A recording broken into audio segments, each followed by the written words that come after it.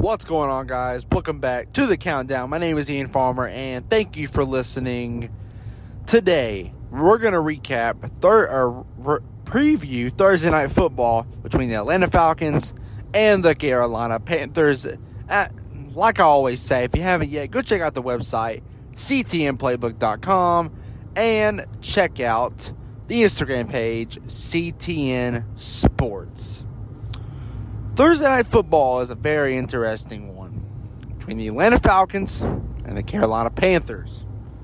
Atlanta is favored by 2.5 points, which is very surprising to me, considering the Panthers really should have beat Atlanta the last time they played and almost beat Atlanta the last time they played. It went into overtime in Atlanta with P.J. Walker starting. So I'm not sure why Atlanta is actually favored, but either way, they are favored by 2.5 points. Now the Falcons are 4-5, second in their own division. Panthers are 2-7, last in their own division, both in the NFC South. In my opinion, the best NFC South rivalry is the Atlanta Falcons and the Carolina Panthers.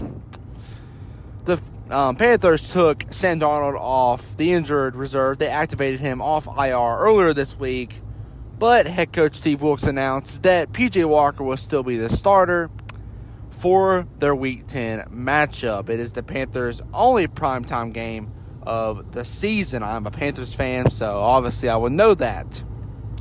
Without McCaffrey, Dante Freeman has played amazing for the Carolina Panthers. DJ Moore has continued to play like the elite wide receiver that he is, and the defense has still played decent besides their game against Atlanta, of course, and against Cincinnati. Maybe the defense hasn't played so good after I think about it.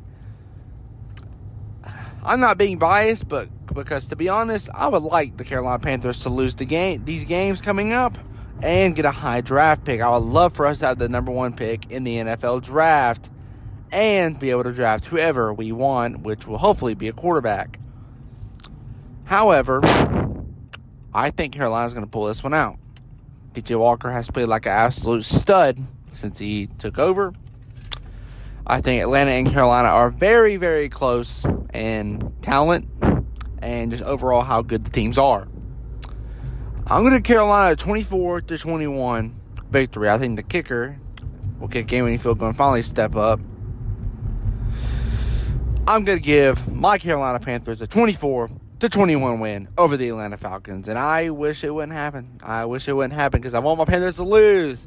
If we had the number 1 draft pick, that would be amazing, man. Like, I would be so happy. Because we'd finally reach a lot of headlines for the first time in a while. But anyways, Panthers win 24-21. Atlanta will not cover. Guys, thank you for listening today.